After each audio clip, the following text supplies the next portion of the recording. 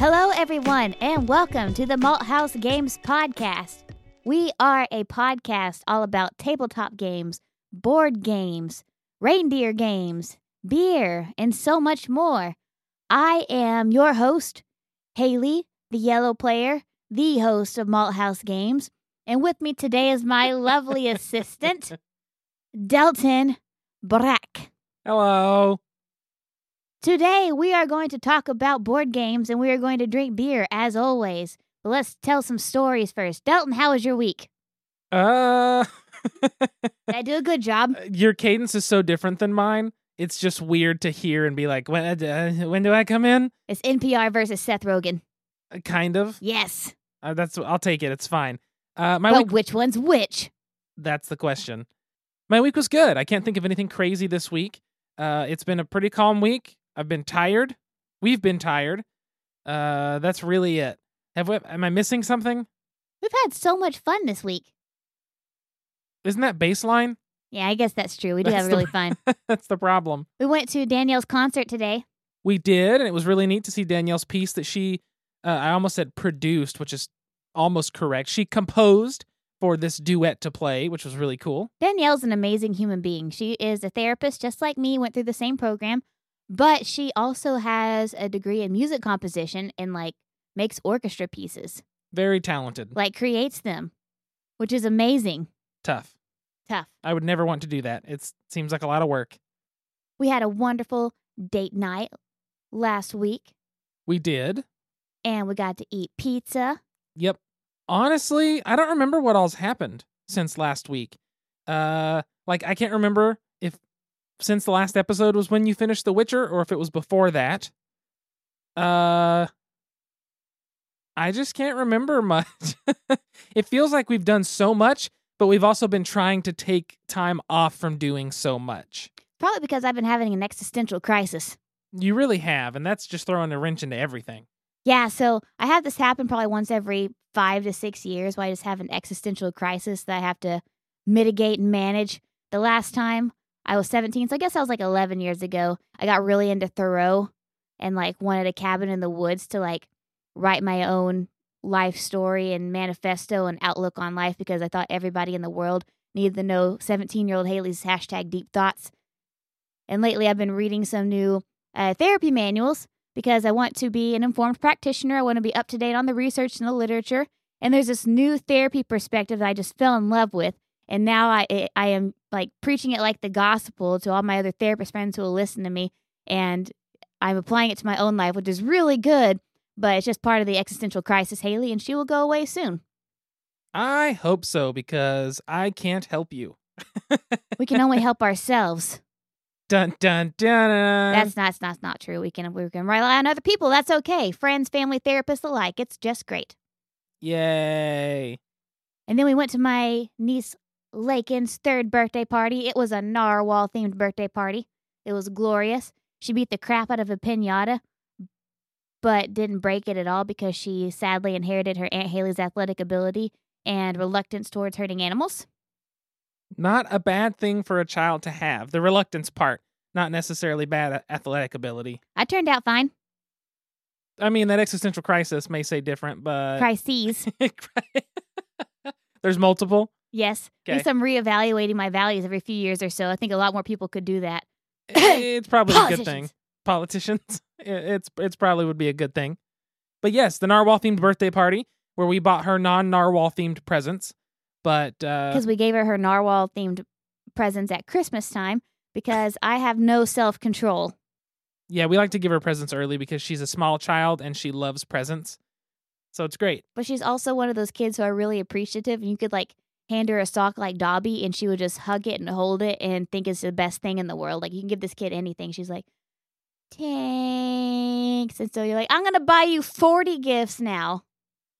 She's very sweet, and the party was fun. It was nice to see them. It was just a long drive out and a long drive back, but it was worth it. And now Delton and I are sitting here in matching jammy pants, ready to give you some great information about board games and share a beer. I think that is where we're at today. Before we open the first beer, I'm going to go ahead and shout out our Patreon backers, which is Alan, Allison, Jesse, and Catherine. I almost said Jeffrey and Catherine again. I keep almost switching them. Thank you guys for supporting us on the podcast and helping us get better equipment and things like that. If you would like to be like them, patreon.com/malthousegames. I do want to say a big thank you to Alan and Sean from the Tuesday Night Games crew and the Tuesday Night Podcast, which, as I've said before, is one of the reasons I started podcasting. They are ending the regular weekly podcast with this last episode 200. They have a large 200-plus episode backlog, because some of the episodes are not numbered, of great content if you want to go listen to that. But they are going to stop with the weekly and move into doing more focused content and really dive in creatively into different avenues and release that whenever their schedule allows. So just good luck on those adventures. I'm sure I'll hear about it. And it's sad to see the weekly show go, but I know that good things are in store. But I just wanted to give a shout out and say those were a great 200 episodes. And, thanks for the quality content that inspired me along the way. Right. We're really grateful for them for many other reasons and really excited to see what 2020 holds for the Tuesday Night Games people. Definitely. Now that we're done with that part of it, let's move into the first beer before we get into the game. Today is a beer from Stone Brewing Company. I think we had the Angry Bastard Ale. Yes. One time on the show. Really early on in the podcast. But we haven't had many others, but more and more keep coming out. And I've heard a ton about this one, which is the Tangerine Express IPA. Side note, my grandma Joyce, her favorite movie is The Pineapple Express. Good side note. This is an India Pale Ale with tangerine and pineapple. It is 6.7 alcohol by volume. Now, this is a decent amount of text. It is silver on a dark green can. It's a little weird to read, but I'm going to go for it. Hold on to your pants, everyone. Before you say that, Grandma Joyce was also the one who taught me how to roll a joint out of receipt paper when I was 16 at a Beatles tribute show. Thank you, Grandma Joyce. She's a good lady. So, on the can, it says, imagine the tropical haze of a lazy afternoon into evening. Your official duties for the day have been to maybe take a hike to a secluded waterfall, perhaps grill something, definitely chill with plenty of sand between your toes, and crack a phenomenal beer to complement the experience. Check, check, check again, and psst, check. That's my opening a beer sound. It actually has that on the can. Welcome to our Vacation Transportation Express. This ain't no just add juice approach. This one is for adults. We use bountiful whole tangerine puree, which brings pithy, crisp bitterness with the citrus flavor. In addition to the complexities of the tangerine, the likes of which you can only get by using the whole fruit, we judiciously employ just a hint of whole pineapple for a back note. You'd likely not even pick it out of the mix if we didn't tell you it was there. We're not looking for a sweet concoction to appease the I want my beer to taste like fruit juice crowd. This is Stone. We like our IPAs to taste like IPAs. Big, bold, and not for kids. That's the longest text I've ever read on a can. God dang. Let's hope this is as good as I've heard it is and as they say it is. It makes a funny noise as it pours. Glub, glub, glub, glub, glub, glub, glub, That's glub, just glub. my technique right now. It's impressive. So far, it's not all over the rug. Shade. So let's give this beer a look. It's a nice, hazy-looking IPA. It's got a good color to it, pretty light on color. Which a lot of Stone is. From what I remember, the Stone that I have had, it's always really hazy, and it's always really, this doesn't sound appetizing, but it is a really pungent flavor. Like it said, they want an IPA that's big and bold. Yes. So they want that IPA. Like you said, pungent is a good word, though, for some of the hops used in IPAs. So let's give this a sniff. Smells like beer. It smells like an IPA. It has that citrusiness to it. I do smell a little bit of like orange. I'm guessing that's the tangerine. Haley, go ahead and take your first taste. I'm going to comment through it. She's taking a sip, lowering the glass, looking down at the floor. She swallows and thinks about it. Her eyes open. She smiles. She frowns. She smiles again. And what's that mean?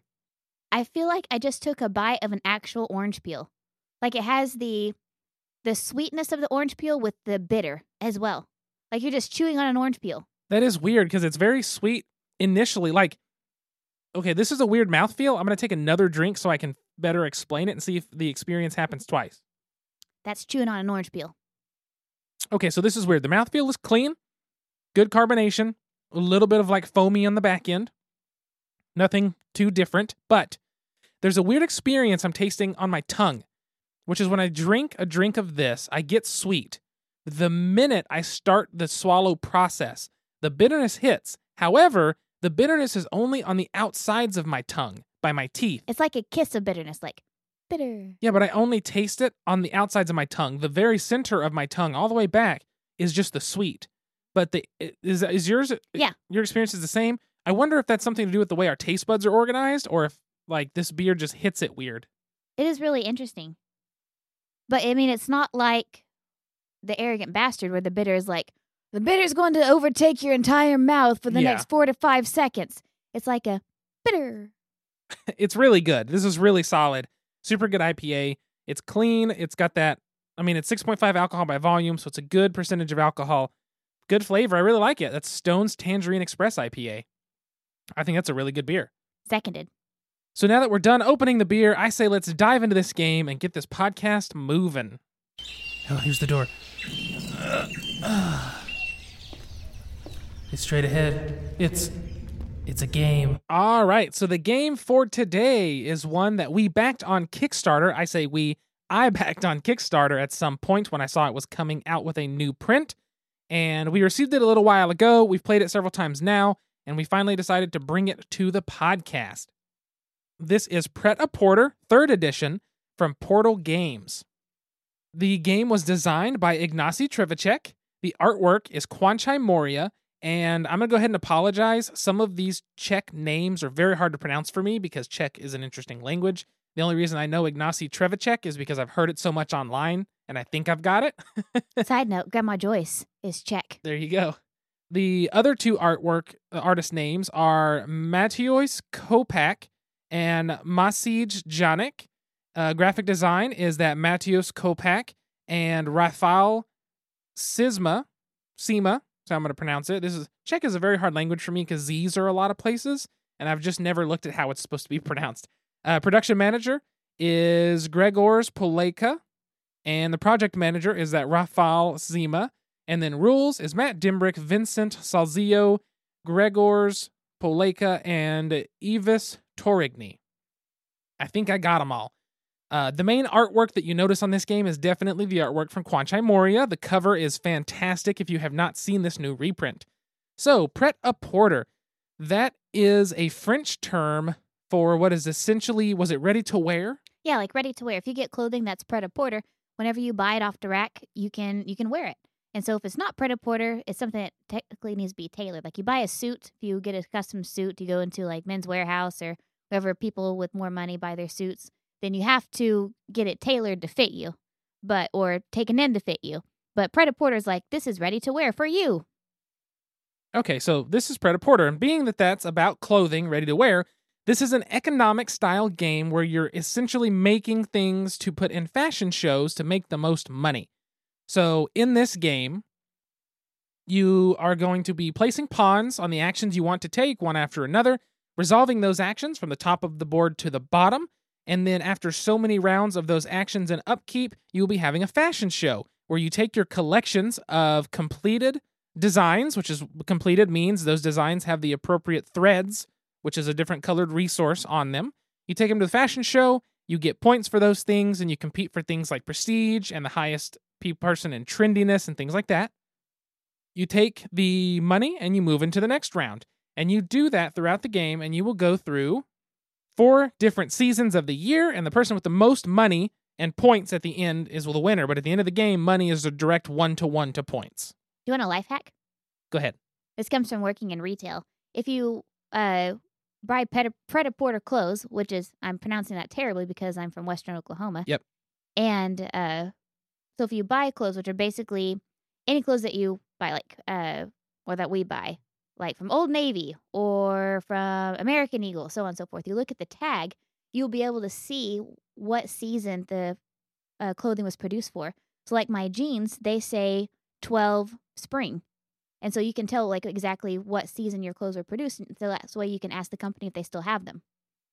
So it's pretty cool. I think it's pretty cool. So what's the 12 and 12 spring? That means that it was produced in 2012 in the spring. Oh. Because they have it based on the quarters. Almost all clothing that you get from like Old Navy, like I said, American Eagle, Aeropostale, Banana Republic, you look on the tags and you can see what basically season it was made for. Was this a spring line? Was this what line? Which is, I think, pretty cool. That is pretty neat. I didn't know that. Yeah. Well, hey, learn something new every day, right? Yeah. As you can tell, I don't buy jeans very often, as evidenced by me having a pair of jeans for the last 8 years. That's very true. We don't buy jeans and stuff often at all. I buy quality, dang it. We try to, at least, right? All right, so the way this game is going to play, like I said, you place an action pawn. You do that for all of your action pawns. You resolve them top to bottom, left to right, along with a couple special actions, and then that's a whole working season. For a quick overview of the actions, you can take money from the bank as a loan, then you can build some new buildings, hire some new workers, have some kind of upgrade that's going to get worse throughout the game until it goes away, buy some designs, or get threads. Those are the basic actions of the game. There's, of course, tons of detail in there, but that's mostly it. This is a fairly complex game. The rulebook is not my favorite. There was a few issues going back and forth figuring some things out, but we got the hang of it, and luckily there is a great PDF online on BoardGameGeek that displays every card and gives you detail about the timing of those cards. Which was super helpful whenever we were first learning this game. It was so helpful when we were first learning because some of them you were like, well, this says during the fashion show, do this. Well, is that before you earn the points of the fashion show or after? Like the first time we played the first season and we had to completely restart the game because we missed something. I can't even remember the rule that we missed, but I don't remember. We referenced that PDF on BoardGameGeek and like, oh snap, we were playing this completely wrong, and it made a lot more sense after that. It really changed everything. So, not the biggest fan of the rule book. However, you can get through it. It's fine. There's, stuff online and people ask questions. The game, like I said, is a little bit complicated. However, I'm not going to go into much more detail of the rules in terms of straight because I feel like it'll get bogged down. I've really enjoyed the game. I'll say that up front. Yes, I have too. I love that it's basically a mini economy. It really is because you're trying to fund your business, build new buildings, hire people like accountants and better tailors and graphic designers. And marketers, PR people. Exactly. And models. You're trying to get upgrades that are temporary and they get worse as they go, but then they go away. You want to have that. You want to buy these threads, but you want to buy them cheaply. But sometimes you can't buy them cheaply from different vendors. Or you need quality threads. Or you need higher quality threads for some reason.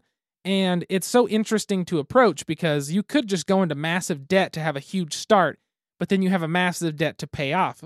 And that debt does accumulate interest. Yes, it does. One of the things I really enjoy in this game is that every time you hire somebody, every time you build a building, not only do you have to pay up front for buildings, but for people in buildings, they all have upkeep costs. You have to pay them. You have to keep the utilities on. Maintenance. So there's maintenance cost every single round of the game for everything new that you build. And every time one of your either accountants or your PR people or your designers, whenever they learn a new skill, you have to pay more to keep them on. Like you've trained them, yeah, but now they are so well trained and they have so many qualifications, you got to pay them more to keep them, which makes sense. They're more valuable. They're more valuable. Yeah, all the buildings and all of the people you hire, the employees, those all can be upgraded to a better side. So you can take your graphic design department and you can upgrade that department to have all new equipment, basically. And then that means your graphic designers, at some point in the game, you can flip them to be, the next level graphic designer. And that means they're going to be worth more money, but they're also giving you a better benefit because they're a senior employee that's been there with experience. So there's some really neat elements to this game. And as you play it, you'll find little combos of things or ways that you like approaching the game. The hard part is there's only 3 cards of each style out at a time to purchase, except for designs. There's always 4 designs out. But I find it interesting, and it's nice that there is a selection there. The hard part for me is I always just want to take the accountants because they give you money during upkeep because they help you basically find ways to have money in the bank. Tax write-off. It's like a tax write-off. And so I end up getting 2 accountants and then upgrading them, and then I'm getting enough money to actually earn money every upkeep instead of pay in for bills. And that's really helpful, but then Haley over here somehow skyrockets past me anyway. I'm good at it. Well, it's because I'm the daughter of a fashion designer. Maybe that's it. My mom really was a fashion designer in the 80s. She worked on the set of some show called Dynasty, which was a huge show for fashion and for the intrigue and the drama between the rich ladies back in the 80s. And she also was a model for Calvin Klein in the boardroom. Like she would, during their board meetings when they're showing off new lines to the execs, she was one of the models who would show off in the boardroom the new lines. It's pretty neat. I wish I got some of those jeans. I wish you got some of the money. I wish I had some of the like pairs of jeans too. I figured that's what you meant. That's pretty funny. But it's pretty neat. The game's been fun to play. Like I said, you'll pick an action on the board you want to do. Let's say you want to buy a design and you put your little pawn down. Then your opponent can pick anywhere they want to go. So let's say they want to do something before that, which is, I think the one before buying a pawn is hiring a person. So they put their pawn on hiring a person. Now you place a pawn. Then you go from the top to bottom, left to right, and resolve those pawns on the board. And then some cards, some people, some buildings, some upgrades allow you to do things like getting thread for free, which you need to fulfill your designs to take them to the fashion show. And so it's nice that you can have all these different ways to like have little combos. I feel like this game is built on little bitty combos of things that help out. You're kind of like building your niche business. Like, this is my business model for my business. Yeah. There are multiple different ways that you can run your business. You can take out loans, like Delton said, and start off hot. You can build slowly. You can risk. You can not risk. Like, there's many. You can like do, every piece of clothing that comes out, just make that, or you can wait and tailor a certain line. There are many different ways that you can tailor your business, and I really like that. You can do it differently every time. I think one thing to say is so far we have never taken loans of our own volition. We have also never been forced to take a loan because we didn't have enough money to pay. So I don't know if we're just doing well or doing something wrong. Yeah. But it's been pretty nice we haven't had to do that. Because we're so jaded in real life with my student loans. We're like, I can't take on any more loans, even if it's imaginary. Shoot, maybe so. But there is a thing in this game where if you can't pay during upkeep, you then have to pay by taking a loan, essentially. And taking a loan is very hard on you, and the interest to pay it back is much higher than it is if you take it out on your own.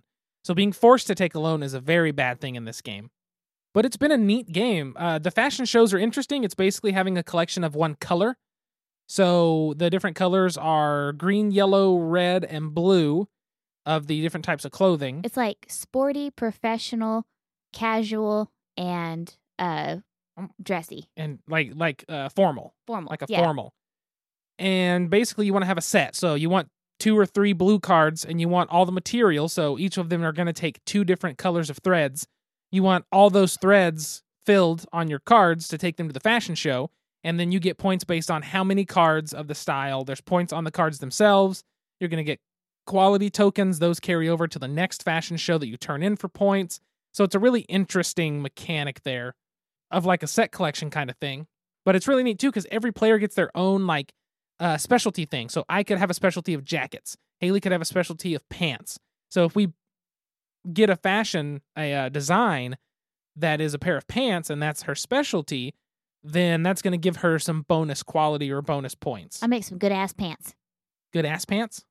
Ass pants flash dance. There you go. That's a line from a Beck song. Oh, had no clue. Of course it is, though. Like, what's not? Uncultured swine. Everything's fine. But that's really just how the game's going to function. You're going to play stuff down. You're going to do this little economy and try to have the best fashion shows you can. Ooh, I should say one thing I enjoy about the fashion shows. The first fashion show you do, you compete in 4 different categories. The most quality, the most trendy, the most something, and the most something. I can't think of what it is right now, like most designs maybe. But you compete in 4 categories. The next time you go to a fashion show, there's actually 2 separate competitions of 3 categories apiece. And then after that, there's 3 competitions of 2 different categories apiece. And then after that, there's 4 competitions of 1 category apiece. So the very first fashion show, everyone gets points for everything, basically. And it's like first gets this many, second gets this many, or first and second and third get this many.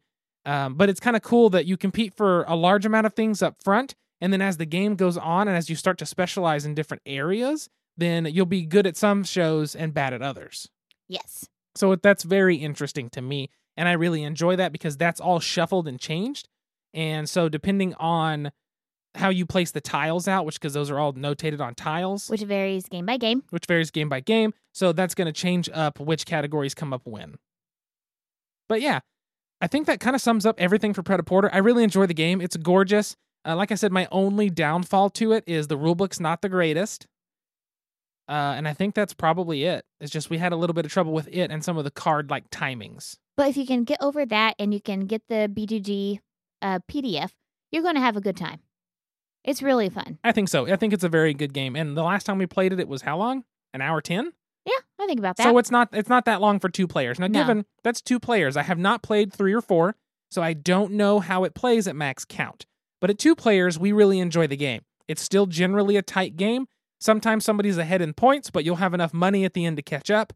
The spread can be large because the game's points do go so high. I mean, I think they've gotten into the 300s and 400s, if not to the 5s. So if you start the game out and someone's at 50 and you're at 10, that's not that big of a split. It's going to be okay. Slowly roll there, hopscotch. Yeah, you'll get a lot of money toward the end, but it's been a really interesting game. I recommend checking it out. You can find it around most places. It's a gorgeous, like, white and pink and a little bit blue box. Definitely check it out. So that's Pret-A-Porter from Portal Games by Ignacy Trzewiczek. One of the things we wanted to bring up, and I did mention this before, we got this game on Kickstarter, which will lead us right into the topic. But wait, Delton, before we get into the topic, we need another beer. So this beer is the second beer of the episode, of course, Nito Bandito from Deep Ellum Brewing Company. It's a Czech-inspired, it works perfectly. Yeah. It is a Czech-inspired Mexican-style lager at 6% alcohol by volume. It says brewed and bottled by Deep Ellum Brewing Company. They are out of Dallas, Texas. I'm trying to find some other text on this, and I can't find anything that's discussing the flavor itself. Mexican-style lagers usually have a flavor that we're accustomed to. There are several of that style. Corona. That's a lager. So let's give this one a smell. It's got a nice, yours is very Ooh. clear. It was clear until the bottom of the glass. Ooh. That's a very sweet smell. It smells like pineapple. That is super sweet smelling. It does smell like pineapple too. Smells very good. How's the taste?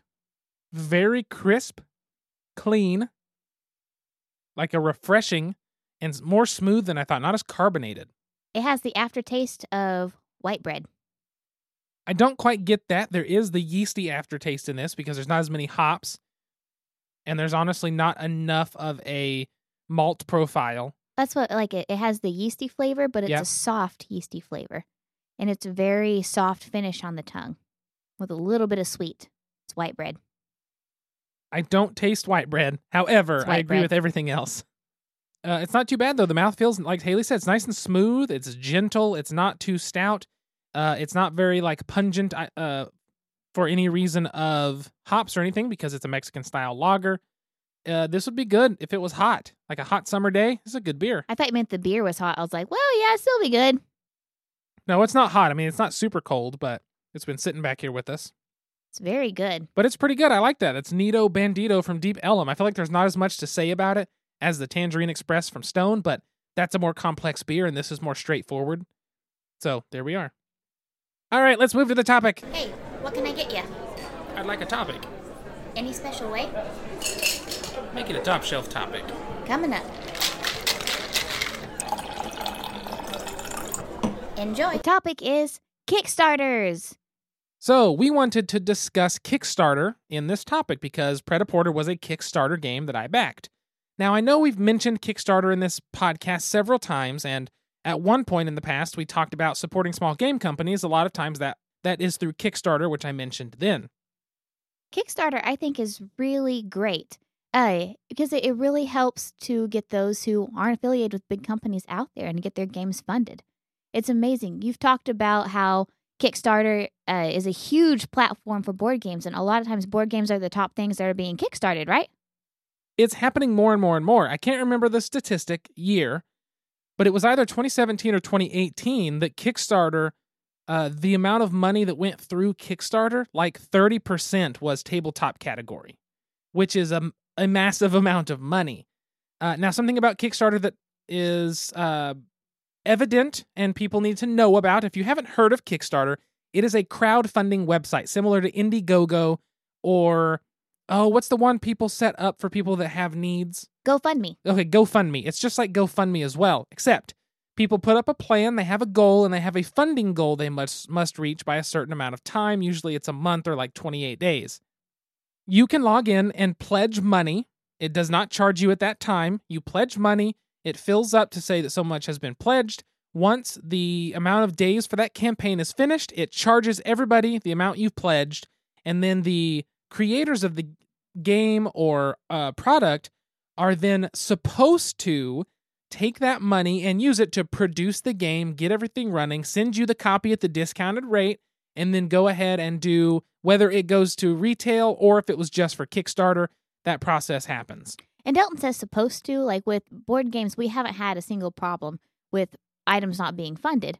We have not. But it does happen. It does happen where, I guess, board game companies or other companies don't get around to sending the game for one reason or the other. Or they just take the money and run. Now, those companies are known about. People talk about them. They know to steer clear. So shame. A little bit of research goes a long way with Kickstarter. Kickstarter can be a great tool for companies that are trustworthy. They not only are able to produce a game and give it to you at a discounted rate with discounted shipping most of the time, and a lot of time, Kickstarter, what they call stretch goals. I couldn't think of the term stretch goals. Kickstarter stretch goals, which is like if we make this much money over our funding goal, then we'll do special screen printed meeples, or we'll do an upgrade on the quality of the like card stock, or we're going to have an expansion we're going to throw in. I remember Rising Sun, whenever you were backing that, it kept hitting stretch goal after stretch goal after stretch goal after stretch goal. Oh my gosh, there were like 6 stretch goals that it reached, and they had to make more. That game hit a ton of stuff and had a ton of backing. That's one of the Cool Mini or Not, or CMON games. Now, that was a car payment. That really was a car payment after everything. I just didn't buy the art book, but that's me. Whatever. That's neither here or there. Everything's fine. Now, the thing with stretch goals, there's a whole episode you can have about that. Some people think that they're a bad thing. Some people think that they're a good thing. That's neither here or there at the moment, but it's something cool. As a backer, you can have an option at getting something somebody else won't get. That feels kind of special, feels kind of nice. You got in at the ground floor. Sometimes. And then sometimes they go ahead and sell it later anyway when they weren't going to. But this is some of the risk in Kickstarter. This is some of the stuff that happens. But with all these little, this could happen, here's the good thing that comes out of Kickstarter. You get quality games at a lower rate than retail, and you help the company get the game created and funded and printed and started basically from the beginning. Yeah, and so you could have somebody with just a really good idea who maybe isn't aligned with a company, or maybe has their own company that's smaller, and they're wanting to get their game out on the ground to get their company started. And this is a great platform for them to do so. Like Pumpkin Patch from Brouhaha Games. That was funded by Kickstarter, right? Yep, that was here on Kickstarter, yeah. And so Travis's game, we picked that up on Kickstarter. And, it's been really, really fun. You never know the awesome games you're going to find on there. Just because they're not from a big company, it doesn't mean they're not going to be epic. Exactly. I mean, Kickstarter is how Tuesday Night Games got Two Rooms and a Boom. And that's not Lemonade. And World Championship Russian Roulette. They've all been through Kickstarter because people can get on and back it for a little cheaper, help them get the game printed and out, make enough money to then be able to order printings for retail, and it kickstarts these companies. It helps people out. Now, given we do not know the insides and out of the back end of this, how it is as a publisher, as a producer, as a game designer, so we cannot speak on those topics. However, for a lot of people, this is very helpful as a company. I know that this is how Jamie Stegmaier with Stonemaier Games, how they got games made. That's how Scythe originally came out, and I regretted not backing it, bought it at retail, and loved it, and still thought, I wish I would have backed this and been in on the ground floor. So Kickstarter is a very cool company. Like I said, we got Pret-A-Porter through Kickstarter. Even right now, I have it pulled up on my TV that's in my room connected to my computer. Return to the Dark Tower from Restoration Games. Delton spoiled. Maybe. Restoration Games make, I guess now, Return to the Dark Tower. They did the new reprint of Downforce. They did Fireball Island. That's the name Restoration Games. They are restoring older games to a newer, fancier, nicer version. And Return to the Dark Tower has 9 more days left. As of this releasing, it should have 8. It has earned $2.9 million, which is insane. It is 346% funded. Wow. So their original funding goal would normally say 100%. I don't know what that calculates to because big money and percentages, but That's a you're lot an of money. accountant. I'm not an accountant. You're a note accountant. That's different. I use a calculator all day. I go to Google and say this percentage of this and hit calculate, and we're good. Sometimes I cross multiply on paper with a calculator because I'm that person. It's fine. The next thing's from Hero Forge 2.0. Hero Forge allows you to make custom miniatures, and they print them for you and get them made and sends it to you. It's earned $1.9 million. Oath, Chronicles of Empire and Exile. It's the new Cole Wehrle game with art by Kyle Farron coming out of later games. $847,000 pledged. It's got 9 more days to go. There's a lot of big games. There's a new Star Realms Deluxe Nova collection coming out that's on here as well. Foundations of Rome new board game. There's Here to Slay, a strategic card game, role-playing adventure in a dangerous new world. There's all kinds of stuff. I would much rather that one be like another name for Predaporter. Predaporter expansion, Here to Slay. That would be a great one. That's pretty good. But Kickstarter can be awesome. It's a way to find new games and help these companies get things put from paper into reality, essentially. Like we said, there are some downfalls that can come from it, but if you do your own due diligence and research the companies doing it, make sure they have performed and successfully delivered games in the past, it's a pretty low-risk endeavor at that point. It's just, checking the companies and going from there. You're not really gambling. You're not really gambling as long as you know or do a little research or something like that. You know what I mean? But we like Kickstarter. We think Kickstarter's pretty cool. It's definitely a tool I've used a lot. Well, I say a lot. I've only backed maybe 7 or 8 things total. And it's been like, that I backed That's Not Lemonade, and I backed Mothership, and I backed the Mothership expansion, and I backed another Mothership thing. Predaporter. I backed Predaporter and Rising Sun, and there was another game I can't think of right now that I backed. But I've backed several things. Coming up is going to be more stuff I want to back. Dang it. Eagle Griffin doing the new... I can't think of which game was it. Was it Baseball Highlights? No, the new Kanban. Kanban, yeah. The new Kanban is going to be coming out in early February on Kickstarter. Which stay tuned for an episode on Kanban. Hopefully so at some point. But yes, so we really like Kickstarter. I feel like I've rambled on about it, but a lot of people, I'm surprised how many people don't know about it because of its prevalence in the board game industry.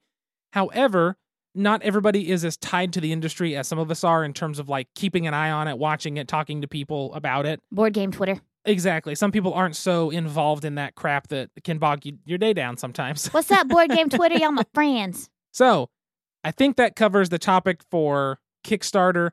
Hopefully, you've become a little more enlightened to what Kickstarter is and or at least are interested in going out there and looking and seeing what's about and seeing if it's something, if there's a game, a project that you want to get behind and back and get on the ground floor, get some extra special goodies for doing it, and hopefully help some creator get their dream out there, basically.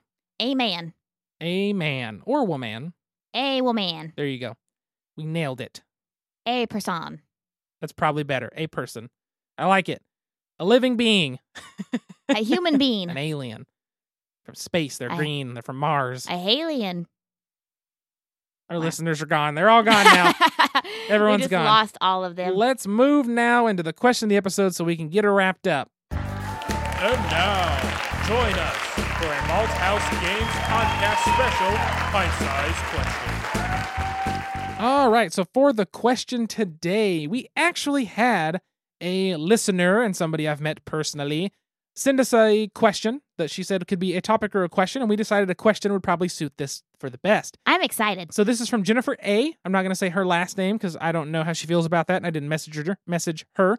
However, Jennifer sent in, and she said, I've gotten really into games that are beautiful. Wingspan, Parks, Azul, Pandemic Iberia.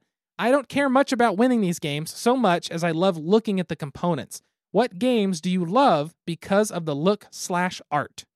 And I thought that was a very good one because we've talked about art and how we appreciate good art.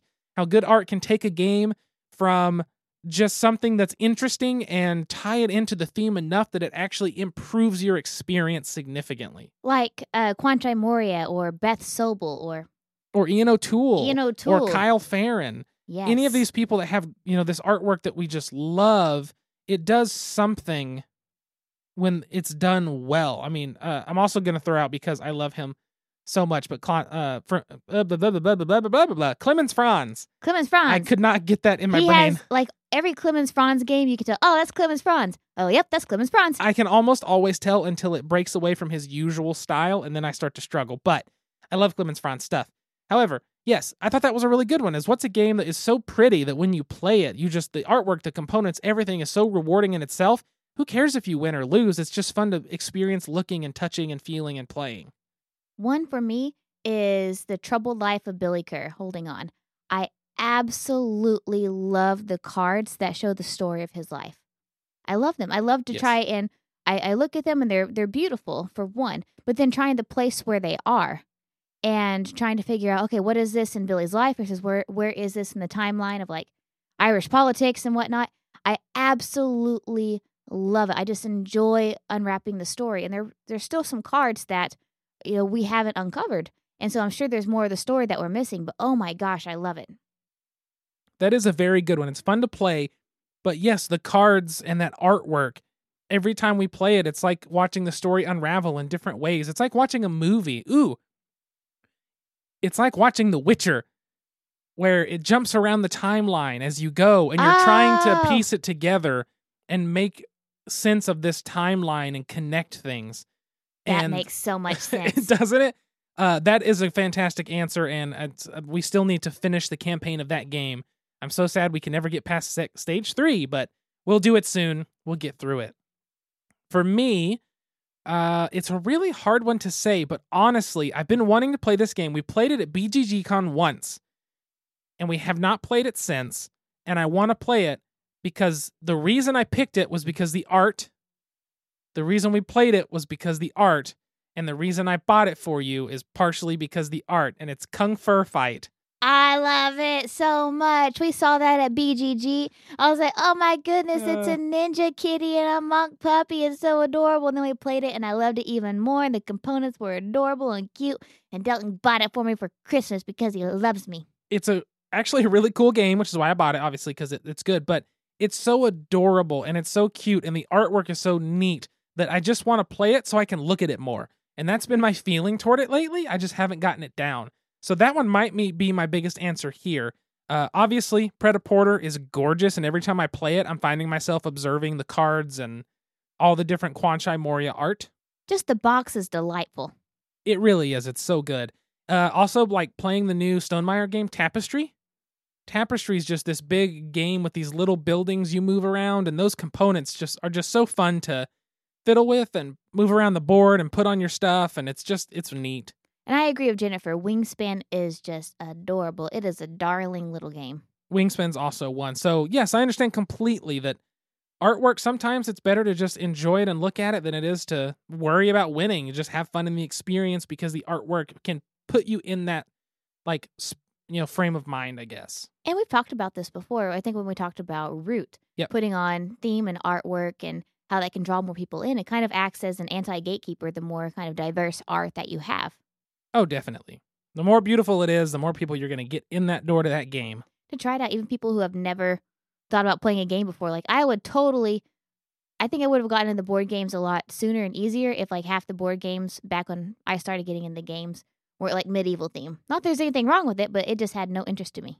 Yeah, which is understandable. And so once you start growing your collection of more prettier games that I liked, then that's when I really start to get sucked into the hobby, for good or bad.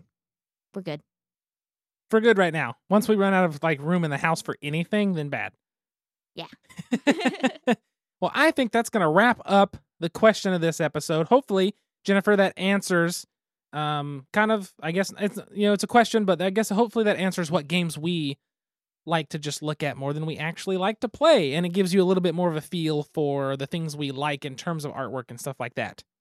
I've already covered the Patreon backers or Patreon. Yeah, that's right. Oh my gosh, my brain. I am fried tonight. My brain is just done. I'm not even done with this beer yet. Woo, it's okay. I think that covers everything we need to shout out. If you have a question you want us to answer, a topic for us to cover, or a game you want us to look at, send us an email, contact@malthousegames.com, MALTHAUS Games. If you want to find us on any social media, you can look for us at Malthouse Games. If you want to find me personally, I am at Delton Brack, DELTONBRACK, because I'm unoriginal. Haley is at SQUIRRELYGEEK, at Squirrely Geek. which was a name given to me by Grandma Joyce. Oh, I didn't know that. Yeah, she called me Squirrely all the time. Oh, Called well, me Squirrely Butt. my mom gave me my Twitter handle. Ah. Okay. We had like a little bit of that, like, wow, since That those was were so beautiful. similar. Absolutely beautiful. That's harmony. A little bit. We probably just blew more listeners' eardrums, and now they're not going to listen, and we're losing everyone. We lost like 40 listeners this episode. We only have like 3 left. Hi, Jesse and Catherine. Basically, yeah. I think that covers everything, though. Thank you so much for listening to episode, we never even said it, 58 of the podcast. 58. I'm pretty sure I never said 58. I was actually realized I was going to say something during the Kickstarter thing, and it just, I'm not going to back any Kickstarters right now because I got to finish my tattoo color next month. That I was going to say that. So I will be, I still haven't posted a picture of my tattoo. I haven't posted a picture of my tattoo because I'm waiting to get the color done, and I get the color done in like just over 2 weeks from when this episode releases, and then I will post a picture of that. I forgot to mention that. That's why I'm not backing Kickstarters right now. It's a big ass tattoo. It is, but it's okay. A big ass tattoo. It's not on my ass. It's You're fine. going to see a picture of Dalton's ass. Thank you for tuning in and listening. Until next time, sit back, relax, grab a drink, and play some games. We'll see you folks later. Goodbye. Bye.